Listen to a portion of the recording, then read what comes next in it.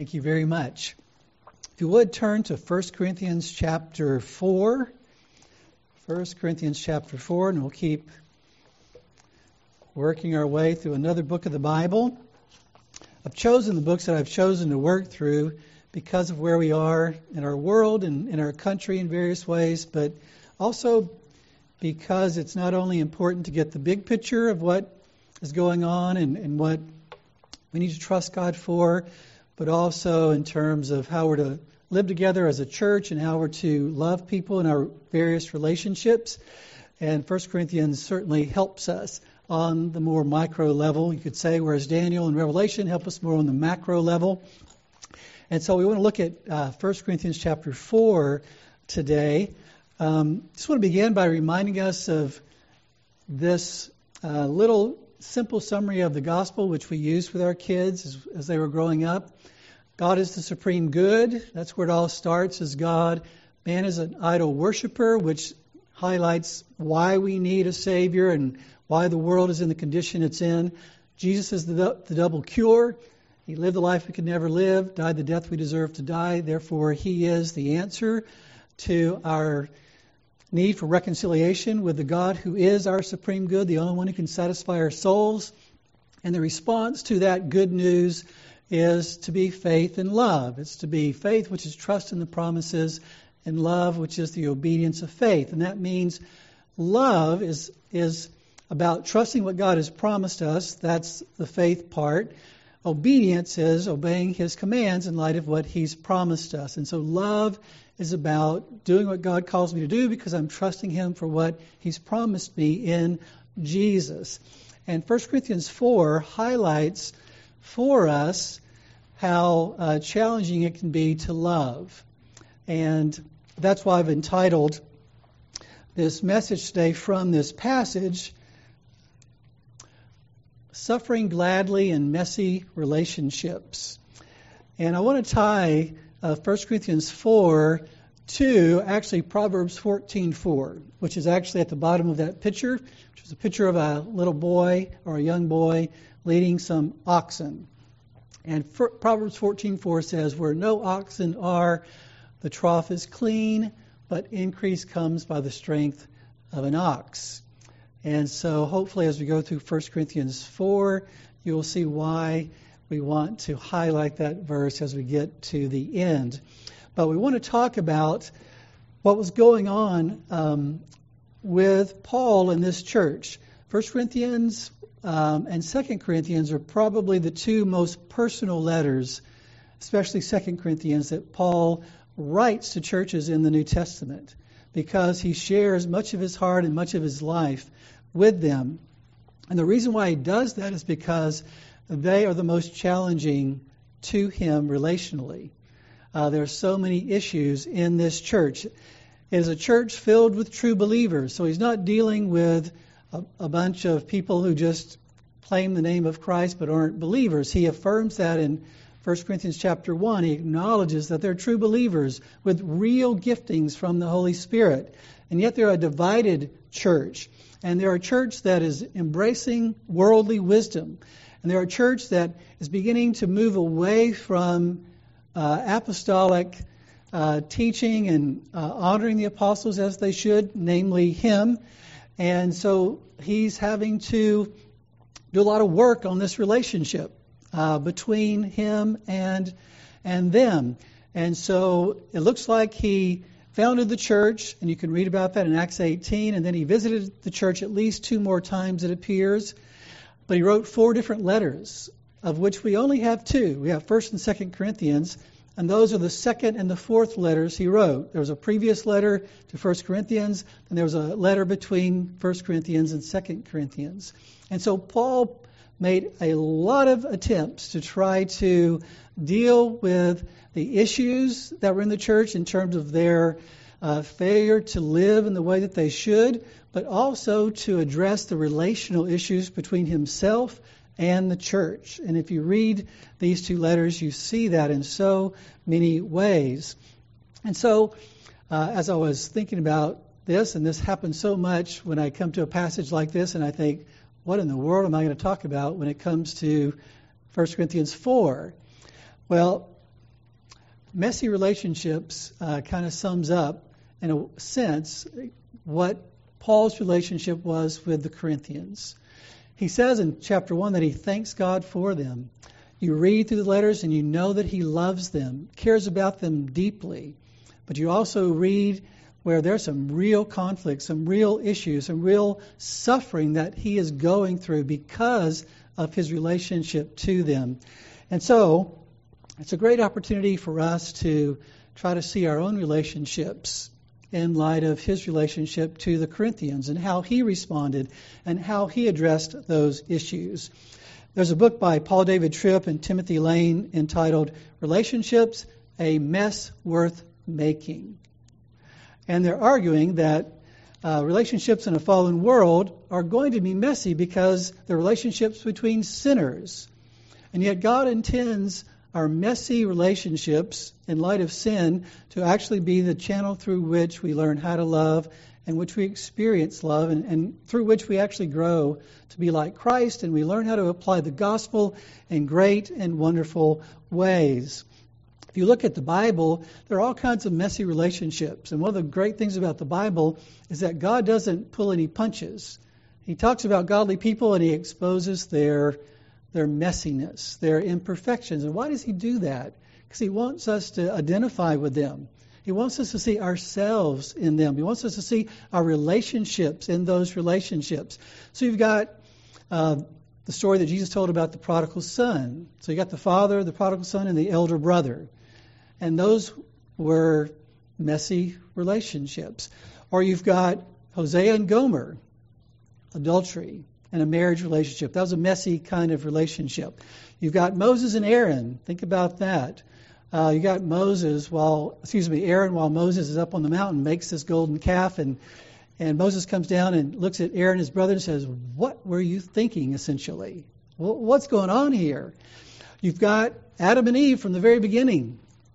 You've got Eve encouraging Adam to sin, and afterwards Adam saying it's her fault that I did what I did. That's a messy kind of relationship. You've got Isaac and Rebekah, in which the wife deceives the husband so that her favorite son can get what he wants. You've got Jacob and Rachel, where Rachel comes to Jacob and says, "Give me children or I die." And he says, "Am I God? I can't give you children."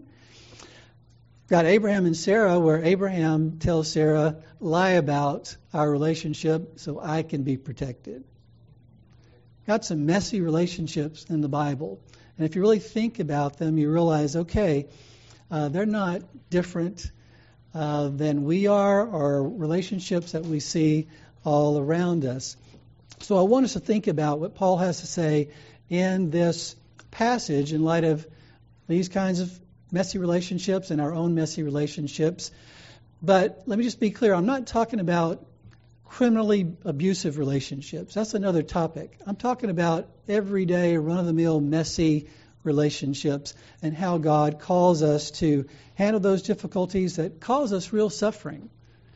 That's what messy relationships do. They cause suffering for all the people in those relationships. And how do we gladly suffer in our messy relationships? I mentioned the fact that if you carefully read 1 and 2 Corinthians, you see what I'm talking about in the title. For instance, in 2 Corinthians 2, Paul says, "Out of much affliction and anguish of heart, I wrote to you with many tears, not so that you would be made sorrowful, but that you might know the love which I have especially for you." And then he goes on in chapter 11, he says, "Why? Because I do not love you? God knows I do." So you've got him talking about the suffering that he is experiencing in his relationship with the Corinthian believers, affliction and anguish of heart. But he's also saying, "I love you. I'm committed to you." And then he'll say in chapter 12, "I will most gladly spend and be expended for your souls. If I love you more, am I to be loved less?" He says, "I will gladly continue to lay down my life for you, even though you cause me a lot of pain, because I love you."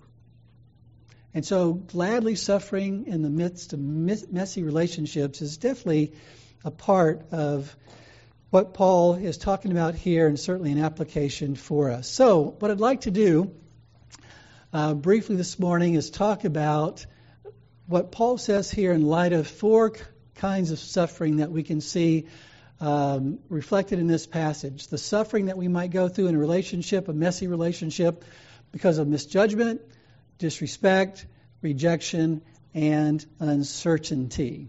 And so we're trying to answer the question, what kinds of suffering might we have to endure for the good of our relationships, and even in good relationships, because we live in a fallen world? What kinds of suffering should we embrace gladly that we might love and glorify God? And so the first thing is the suffering of misjudgment, which I think is reflected in the first 5 verses. There's a story about a man who was driving home late one night, and he picked up a hitchhiker. And as they were driving along, he began to get a little suspicious of the hitchhiker. And he looked at his coat in between him and the hitchhiker, and he began to wonder if he had maybe stolen his wallet. And so he began to fumble around, and he could not find his wallet. And so he pulled over, and he said, "Get out." And then he said, "Give me that wallet." And the man was just shocked, and he gave him the wallet, and he drove off and drove home. And he gets out of the car, and he's talking to his wife, and he's about to tell his wife what happened. And she says, "Wait a minute, before you say anything, I don't want to forget, you left your wallet at home this morning, and I just wanted to let you know." So what happened in that story? That hitchhiker was terribly misjudged by this man who thought he had done something that he didn't do, and he thought he was a thief, and he wasn't, at least not in that situation. And so the whole issue of misjudgment, thinking we know things that we don't know, is what Paul is reflecting on in the first 5 verses. And in verse 1 it says, "Let a man regard us in this manner, as servants of Christ and stewards of the mysteries of God. In this case, moreover, it is required of stewards that one be found trustworthy. But to me it is a very small thing that I may be examined by you, or by any human court. In fact, I do not even examine myself. For I am conscious of nothing against myself, yet I am not by this acquitted. But the one who examines me is the Lord. Therefore, do not go on passing judgment before the time, but wait until the Lord comes, who will both bring to light the things hidden in the darkness and disclose the motives of men's hearts. And then each man's praise will come to him from God." You notice he starts off by saying, let me tell you how you ought to be thinking about us. When he says, regard us, and he's talking about himself as an apostle and those who are working with him and those who perform the role of preaching and teaching the word, because that was a big issue in the church there, was how do you look at human teachers of the word? And some were saying, I'm of Apollos, and I'm of Paul, and I'm of Peter, and so there was this celebrity preacher thing going on in 1 Corinthians at the church there. And so he said, let me tell you how you ought to be thinking about us. Don't think too highly of us, and don't think too lowly of us. When he says, think in this manner, he's saying, or regard us in this manner as servants of Christ. Servant there, the word there means under rower. Somebody would be on the bottom row of a ship, rowing. A lowly kind of service, which means there's a sense in which Paul is saying, don't think too highly of us, lest you worship the man instead of worshiping God. But the other phrase he uses is stewards of the mysteries of God. The idea of steward was a slave who managed the master's property, including other slaves. And so he had a high position. He was still a slave, but he had a high position under the responsibility and authority of the master. And so there was a sense in which, because they were stewards of the mysteries of God, which means the gospel and the truth of God that God was revealing through them, they were to be held in high esteem. So there's a balance there. They're to be not held too high, but high in a certain way because of the function that God intends to use them for. And so the believers in Corinth were not holding the preachers and teachers of the word in a proper perspective. Then he goes on to say, in this case, it is required that stewards be found trustworthy. He says, the real issue here is whether or not whether or not somebody speaks well, but whether or not they're handling the word accurately. It's not whether or not they can wow you with their eloquent speech, which was a big thing in Corinth. If they thought really highly, if you could turn a phrase and wow people with your words and your story and your human wisdom. And he says the real issue is whether or not they're being faithful to God and faithful to His Word. So he goes on to say, in light of all that, it is a very small thing that I may be examined by you. A very small thing. He's highlighting the fact that they're examining him, and they're examining him like a prosecuting attorney. It's a critical examination. It's a performance review, as Sean highlighted earlier. And they're passing verdict on Paul and saying, fail. You fail. You are not what you should be. You're not what we want you to be. We like these other guys better. And so Paul is addressing that. And Matthew Henry says about all of our tendencies to do that sort of critical investigation, examination, interrogation. He says the best of men, notice the best of men, are too apt to judge rashly and harshly. It is a comfort that men are not to be our final judges. And that's exactly what Paul is saying here. It is a very small thing what you think of me. Not because I don't love you, and not because I'm not open to what you have to say, and not because we don't hold each other accountable. But if you're trying to render a final judgment upon me, you're out of bounds. You're doing something that you have no right to do. You're doing something that I have no right to do in terms of where you are. Henry also says it is judging out of season, judging persons, future state, or the secret springs and principles of their actions. To judge in these cases is to assume the seat of God. So he's saying there's a place for proper evaluation, where we're evaluating people's actions and evaluating their words, and we're appropriately evaluating that in terms of what the Bible says, and admonishing one another, encouraging one another in light of that. That is a proper thing to do. But when we begin to say, this is what your future state will be in light of what I think about you, or when you begin to say, I know why you did that. I know your heart. I know your motivations. I know the unseen things. Truth is, only God knows their future state. Only God knows the unseen things, the motives of their hearts. And so we're assuming the seat of God when we do that. And so Paul is saying, in your pride, and that was a big issue in Corinth, in your pride, you were making final judgments, final verdicts on me and on others. And that's why you're divided, because you're making these final judgments, and it's dividing you. It's not fostering love, but it's fostering division and conflict.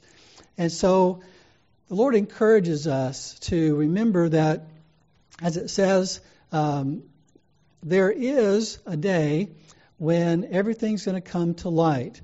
He says in verse 5, therefore do not go on passing judgment before the time. The time of what? The time of the final judgment. Leave that to God. Because he says, wait until the Lord comes, who will bring to light the things hidden in the darkness, which points to things done that you don't know about, whether they're good or bad, things that we don't know. You look at somebody like Samson in the Bible, and it looks like everything he did was bad because of what God recorded. But he's in the hall of faith, which means there are hidden good things that were about Samson that we don't know. And so the other side of the coin is just the same. We might think somebody looks really good, but then you find out the things that are going on in their life and you realize they're not as they appear. And so God is going to bring to light all of that, whether it's good or it's bad. And he says he will disclose the motives of men's heart. It's not just what people do, it's why they do it. Is it for their own glory? Is it for their own agenda? Or is it out of faith in God and His promises and wanting to love like He's called us to love? And he says, then each man's praise will come to him from God. So that we can be grateful when people encourage us and praise us in various ways. But ultimately, only God's praise is going to matter. I can have the applause of the world, but not have the approval of God. And if all the world rejects us and we still have the praise of God, that is infinitely better than the former. And so Paul is encouraging us to trust the promise that we have peace with God through Christ, that we are accepted by God because of Christ, that we will be ultimately received by God because of Christ. Even if we are rejected by men, we will not be rejected by God because of Jesus and what He's done for us as we trust Him. And we need to remember that we're to leave the judgment to God. There's a phrase that the Lord Jesus uses several times in the Bible in different contexts, and that phrase is, many who are first will be last, and the last first. And I believe the way it's used in Mark 10 in the context of the rich young ruler and the disciples who are just shocked that it's going to be hard for rich people to get into heaven, because they thought, well, if rich people who are blessed by God don't get into heaven, how can us poor people ever get in? And Peter asked the question, we've left everything and followed you. What's going to be our future? And Jesus says, if you've left all kinds of things to follow me, you will receive much more along with persecutions. And then he says, the first will be last and the last will be first. And I think in the context he means, don't think that your judgment of the rich and the poor, of the prosperous and the persecuted, is God's final judgment. Because those who appear to be first will be last in the judgment, and those who appear to be last will be first in the judgment, because it's God's judgment that will be ultimate. And so we need to trust God with that and be careful of assuming the seat of God, as Matthew Henry would say. In our relationships, because they weren't loving Paul. And they weren't loving Paul because they were giving in to the temptation to play judge, ultimate, final judge in that relationship. Secondly, in verses 6 through 10, we see the suffering that Paul experienced, not only because of misjudgment, but because of disrespect. There's a story about Harry Truman, who was one of our former presidents, who received a letter from, at the time, the leader of Saudi Arabia, who addressed him as Your Magnificence. And Harry Truman kind of chuckled at that when he read that before, in front of his staff. Said, maybe that's what you guys ought to be calling me, as His magnificence or whatever.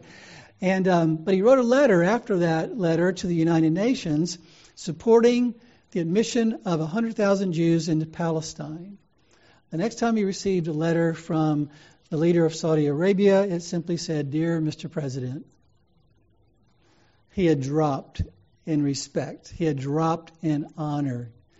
That's exactly what we see happening here with the Apostle Paul. Initially, there was great respect for him, but then things changed because they began to dislike things about Paul, or at least like things about others better in comparison to Paul. There's an ongoing issue with Paul where they said, you just don't preach and speak like these other orators do. He just wasn't as flashy, wasn't as polished, maybe, in certain ways, as these other people. And so they lost respect for Paul. And all of us know what it's like to feel disrespected. That's a kind of suffering that we all experience. It says in verse 6, Now these things, brethren, I have figuratively applied to myself and Apollos for your sakes, so that in us you may learn not to exceed what is written, so that no one of you will become arrogant in behalf of one against the other. For who regards you as superior? What do you have that you did not receive? And if you did receive it, why do you boast as if you had not received it? You are already filled, you have already become rich, you have become kings without us. And indeed, I wish that you had become kings, so that we also might reign with you. For I think God has exhibited us, apostles last of all, as men condemned to death, because we have become a spectacle to the world, both to angels and to men. We are fools for Christ's sake, but you are prudent in Christ. We are weak, but you are strong. You are distinguished, but we are without honor or respect. So Paul says, I've been talking to you about me and Apollos, and I've just been using us as a way of illustration to try to help you see the right way to think and the right way to act in light of different men that God uses in your life and ministers the word to you. He says, learn not to exceed what is written, which means learn not to exceed the Bible, the Scripture, in whatever way you have it. And he says, be careful of being puffed up and think that you are different from other people because there's something special about you. He says, who regards you as superior, or what has put the difference between you and others? Now, they were greatly gifted. The church had a lot of different gifts, so it was easy for them to think, wow, we must be really special. We must be something because of what we have. And so that's why Calvin comments, and he says, the true basis of Christian humility is to recognize that if God has implanted good in us, we're all the more indebted to His grace. That as I look at my accomplishments and I look at my gifts, it should not result in me becoming more proud and boastful.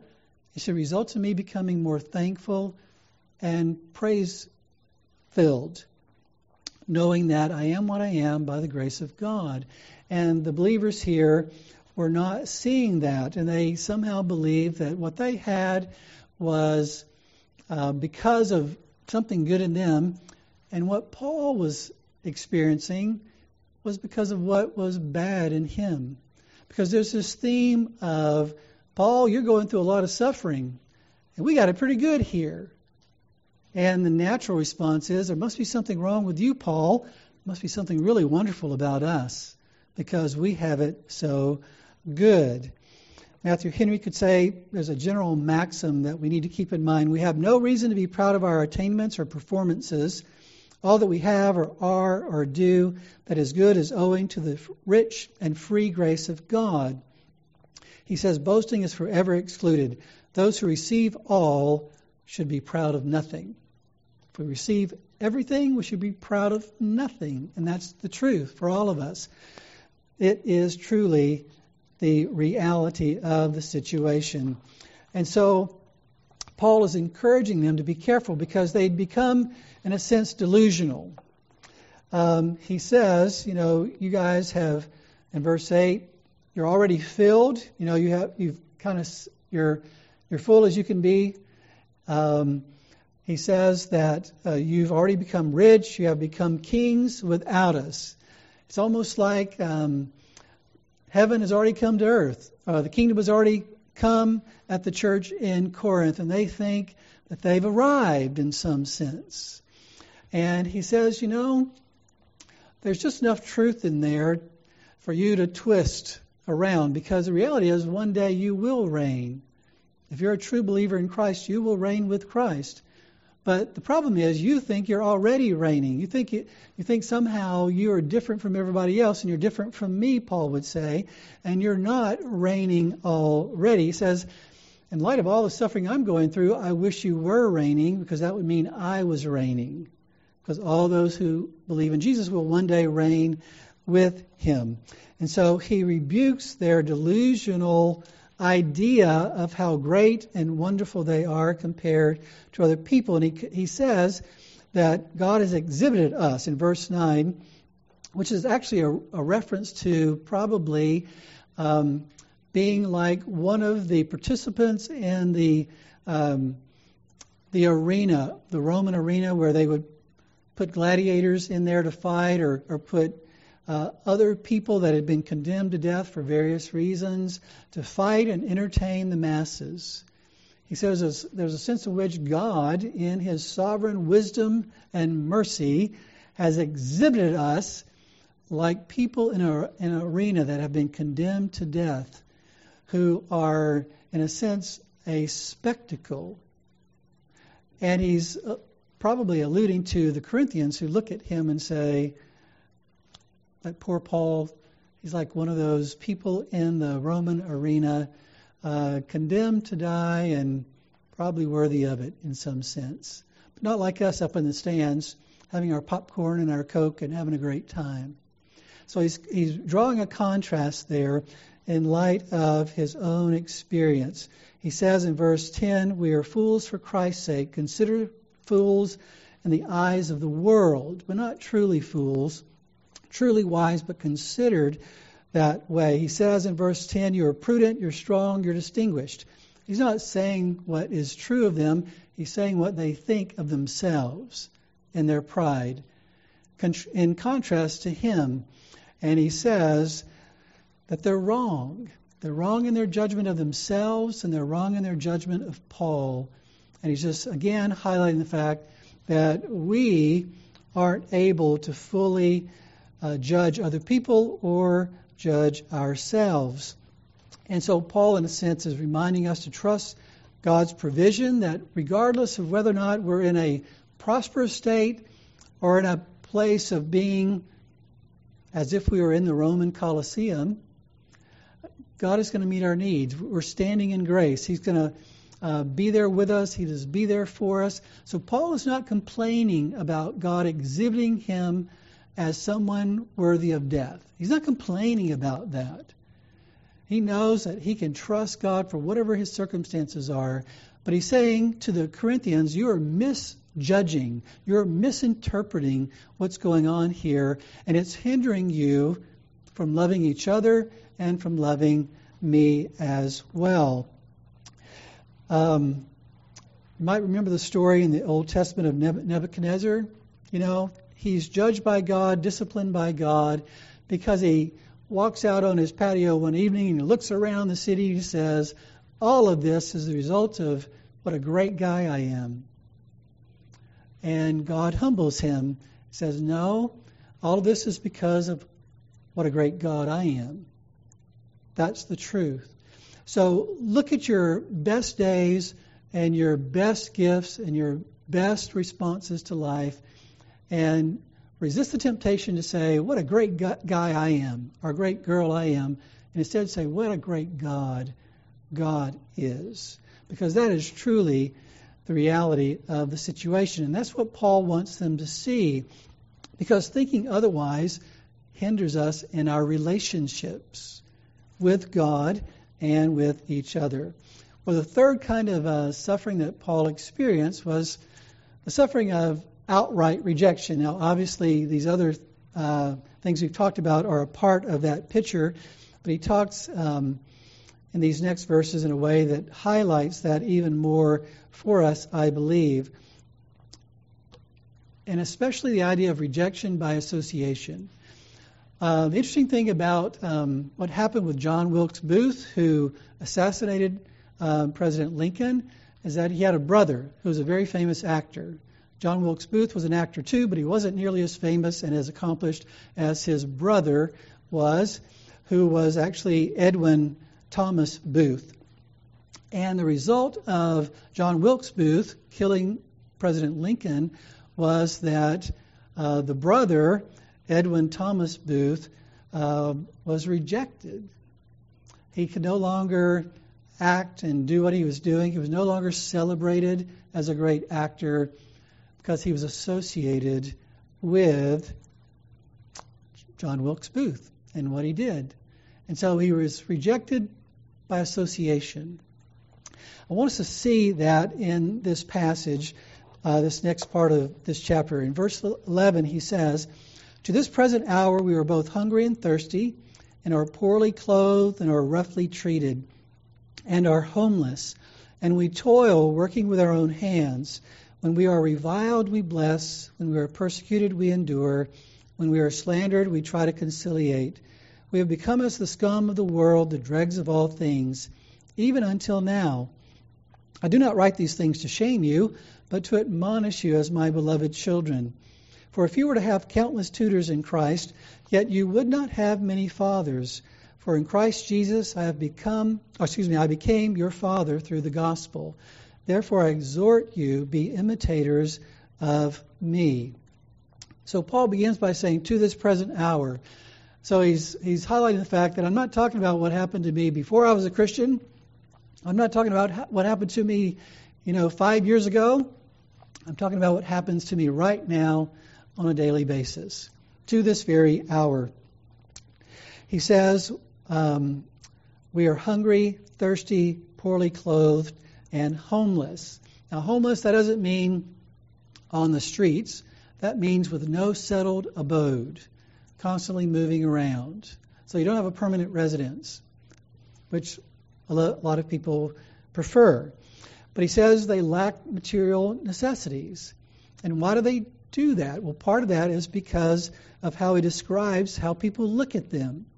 So it's because, in part at least, of their rejection by the world that they're experiencing what they experience. He says they're roughly treated, which is a picture of that word means to strike with the fist. He says that they toil, which means to work to exhaustion, working with their own hands. The reason why that was an issue is that the Greeks despised all manual labor. If you worked with your hands, they thought, well, that's what slaves do. And so, Paul, you must not be any better than a slave. You must not be part of the elites like we are, because we don't do that sort of thing. He says in verse 12 that we are reviled, which means to make fun of and make light of. It's sort of an indirect on somebody's character. But he says, but we, when we are reviled, speak well of the person, or we wish them well when they revile us. He says we're persecuted, which means to pursue our harm, but we endure, which means to hold up under and bear with that. He says we are slandered in verse 13, which is more of a bold and direct kind of attack on someone's character. And he says in response to that, we speak kindly when they're out to destroy us with their words. He says in verse 13, we're looked at like the scum of the world.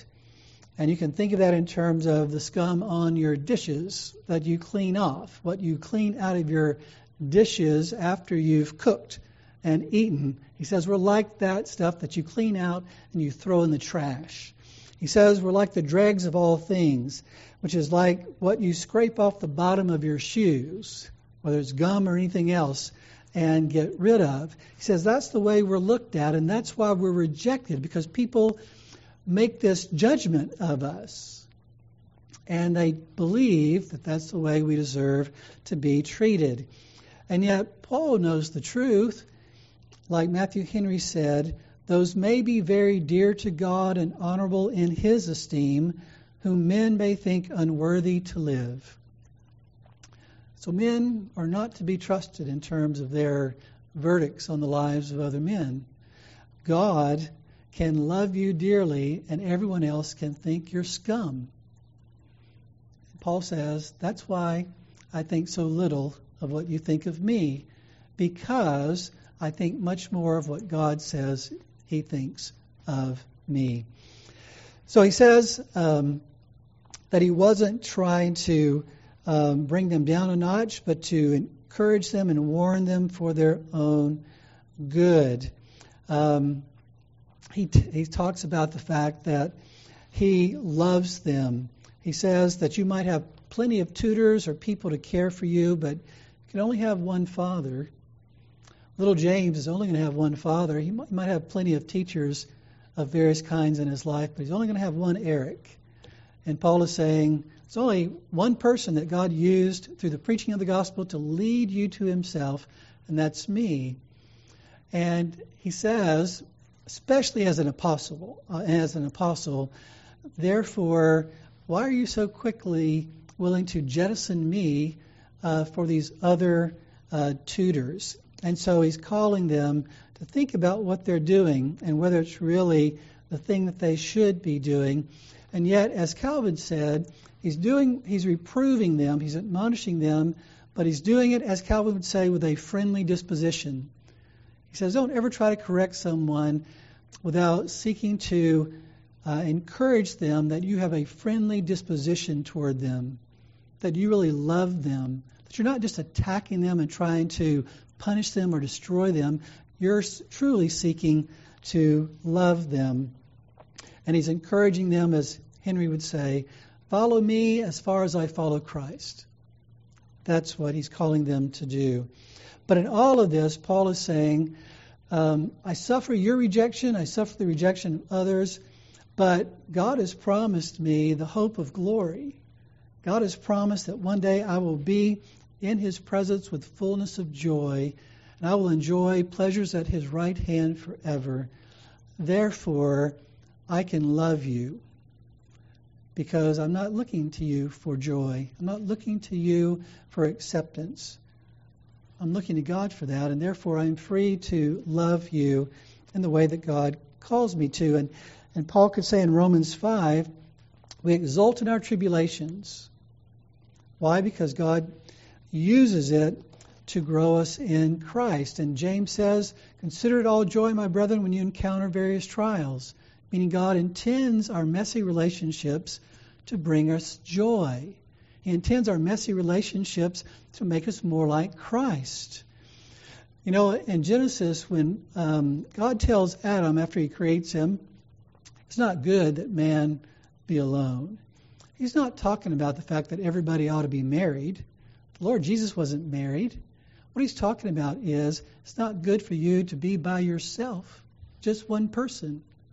You need to be in relationship with other people. And that continues even after the fall. You need to be in relationship with other people, even if they're messy relationships, because God intends to bring you joy, even through the messy relationships, and to make you like Christ, even through the messy relationships. And that's why we see in these verses 12, 13, and 16, where Paul didn't react, he responded. When they reviled, they blessed. When they were persecuted, they endured. When they were slandered, they spoke kindly. He didn't simply respond in kind, but he responded kindly. He loved. And how do you do that? You have to believe that God is going to take care of you, and you trust God for what he's promised, and you seek to do what God calls you to do, which is meant to free us to love the person who's not loving us in return. And we see the Lord Jesus, I think, illustrating that for us on the night he was betrayed, when he washes the disciples' feet. And the whole group of disciples were there at that point. At some point, Judas does leave that night. But he was there when Jesus washes every single disciple's feet. And that means he washed the feet of his betrayer. It means he washed the feet of his denier, Peter, Judas and Peter. Then he washed everybody else's feet of those who would abandon him. They would all run away. All those who said, I'll be with you, Jesus. I ain't going anywhere. I don't care what happens. And at the first hint of threat, pain, suffering, they were gone. But Jesus washed their feet. And he said, I washed your feet, which means you also ought to wash one another's feet, for I gave you an example that you also should do as I did to you. Those were messy relationships. The relationship between Jesus and his disciples, they were continually not getting it. They were continually walking around saying, which of us is the greatest? I think I am. What do you think? And they would do that when Jesus is talking about, I'm going to the cross, and they're going to torture me, and they're going to put me to death. And they hear that, and they immediately go back to saying, I think I'm the greatest. And let me tell you why. That was a messy relationship with Jesus and his disciples. One betrayed him. One denied him, even after saying, I'll never deny you. And the rest of them abandoned him. And then he says, follow my example. Don't react, respond. Love in your messy relationships. And then the last section is 17 through 21, where Paul, in a sense, suffered in light of uncertainty. There was an experiment that some Dutch researchers did in which they told one group of people that they were going to receive 20 strong shocks. And then they told another group of people that they were going to receive only 3 strong shocks and 17 mild ones. They did not tell them when those 3 strong shocks were going to come. And they monitored each group's blood pressure and anxiety level and everything else. And the ones who knew that they were going to get 20 strong shocks did better than the ones who were only going to get 3 strong shocks but did not know when they were going to come. And they came to the conclusion that it was the uncertainty that caused their discomfort, not the intensity of the shocks. There's a sense in which uncertainty in our relationships causes suffering, not simply the difficulty of the relationship. And we see that reflected, I think, in this passage. In verse 17, he says, for this reason I have sent to you Timothy, who is my beloved and faithful child in the Lord, and he will remind you of my ways which are in Christ, just as I teach everywhere in every church. Now some have become arrogant, as though I were not coming to you. But I will come to you soon, if the Lord wills, and I shall find out not the words of those who are arrogant, but their power. For the kingdom of God does not consist in words, but in power. What do you desire? Shall I come to you with a rod, or with love and a spirit of gentleness? So first of all, Paul says, I'm going to send you Timothy because I can't come right away, but I will come. He's going to come first, and he's going to be an example of someone who's embraced my role of father in his life. And he will show you how you're to live out the Christian life. Because you need to be reminded of some things. He's going to help you remember the things that I've taught you, the things that I've taught in every church. So I'm not expecting something of you that I don't expect of other believers. And he says, I will come if the Lord wills. And we'll see, because God will ultimately determine when and if I am able to get back to you. And he says, I'm going to come and I'm going to find out what's really going on here and what's being said and what is actually the fruit of what's going on. Those who are speaking the truth and are actually living like Christ calls us to live, and those who are just being eloquent and throwing out fluff and lies and worldly wisdom and just causing division and heartache and a lack of loving response. And he says that to them, he asks the question, what do you desire? Which raises the question of what will Paul find when he comes? He's calling them to repentance. When he says, do you want me to come with a rod? Do you want me to come ready to exercise an appropriate authority as an apostle and discipline you as an apostle representing Christ in light of your unwillingness to repent? Or do you want me to be able to come and rejoicing you as your father, your spiritual father, and come with tenderness and love? Now, when you read that, you might think, so is Paul saying, do you want me to come and beat you up? Or you want me to come and, celebrate you?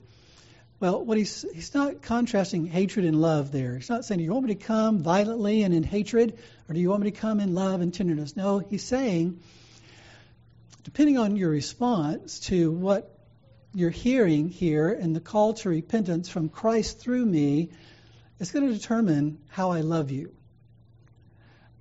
A good parent is going to use the rod, going to use discipline, going to use consequences to love their child. But if the child is embracing what the father says to do, you don't have to use that rod. The love doesn't change, but how that love manifests itself does change. That's why Matthew Henry could say Christian love and compassion will sometimes force the use of the rod. Another man says, if Paul comes armed with a rod, he will nevertheless come in love, for love must sometimes wield a rod. Calvin says the chastisement proceeds from love, but he says a father always regards his son with affection and obviously would rather teach him pleasantly and tenderly or in love. There's a passage in 2 Corinthians where Paul says, and he's talking about another visit. So not the one that's referenced in 1 Corinthians, but about another visit. There's a visit between 1 and 2 Corinthians that did not go well. Paul went to see them, and they basically said, we're not going to listen to you because we're going to listen to these other guys. And he was humiliated. And Paul in 2 Corinthians says this, I'm coming back. And he says, when I come back, I'm afraid that perhaps when I come, I may find you to be not what I wish, and may be found by you to be not what you wish. That perhaps there will be strife, jealousy, angry tempers, disputes, slanders, gossip, arrogant disturbances. I'm afraid that when I come again, my God may humiliate me before you. That's the suffering of uncertainty. I'm not really sure what's going to happen when I come back. I'm not sure if you're going to listen to my exhortation and welcome me back, or when I come back, you're going to reject God's word through me and you're going to attack me. That's suffering in relationships. We don't know how people are going to respond to us. We don't know, especially when we're trying to deal with hard things, how they're going to respond. And yet, God encourages us to trust His promise that He's loving us perfectly and that He will work things together for our good. And therefore, we're to seek to love people in light of what they need, not in light of what they want. If they need the rod, then we lovingly apply the rod, so to speak. If they need tender encouragement, then we do that. That's why Paul could say in 1 Thessalonians, we urge you, brethren, admonish the unruly, encourage the faint-hearted, help the weak, be patient with everyone. Not everybody needs the same response, but everybody needs to be lovingly and patiently dealt with. And so that's what Paul is talking about here. Well, let me just wrap all this up. Again, we come back to the gospel. And the last point of the gospel is we're to love as an obedience of faith. And it's important that we realize that in order to do that, we need to embrace the principle that we find in Proverbs 14. In Proverbs 14, it says, where no oxen are, the trough is clean, but increase comes by the strength of an ox. What is the point of that? The point of that is, if you don't have any oxen in your stall, you can keep it really nice. It won't be messy. If you don't have any young kids in your home, you can keep it really nice. It won't be messy. If you don't get married, you can keep your house really nice. If you do get married, you might have your husband's stuff on the floor. You can go live in a desert place all by yourself, and you don't have to be bothered with people that are cutting you off on the freeway and people who are working right next to you and they're irritating you by failing to do what they should do. Just put yourself in any kind of relationship. It's going to be messy to one degree or another. And yet, the point of this is there's much increase that comes by the messiness of that relationship with the ox. My life would be totally different without my wife and my children. There's some messiness about our home and our life as a result of that, but I would be greatly impoverished without them. I am so thankful for my wife and my children. There are a lot of people that look at the church and you say, why would you ever want to be a part of a bunch like that? Because there's much increase that comes through being a part of a bunch like that. Messy relationships, difficult relationships, relationships in which there's suffering, there's disappointment, there's failure, and yet there's much increase, there's much good, there's much value in those relationships. And so Paul could say, I love you, and I'm in this for the long haul. Yes, you cause me a lot of suffering, but the increase from it is great for me and for you, and ultimately for the glory of God. And so I'm thankful for our messy relationship. Let's pray. Father, we thank you for your word. We pray that it would encourage us in our own efforts and desires to love well in our relationships. Help us to see them as they are in their messiness, and yet help us to see beyond them to what you say is actually true about them and what the benefit of them will be in our lives. And help it, as a result of our faith in what you say, may it free us more and more to love faithfully and diligently and gladly. And may you do great and wonderful things in and through our relationships. Please prepare our hearts now to receive your Lord's Supper and the celebration of it. Please prepare our hearts. In Jesus' wonderful name, amen.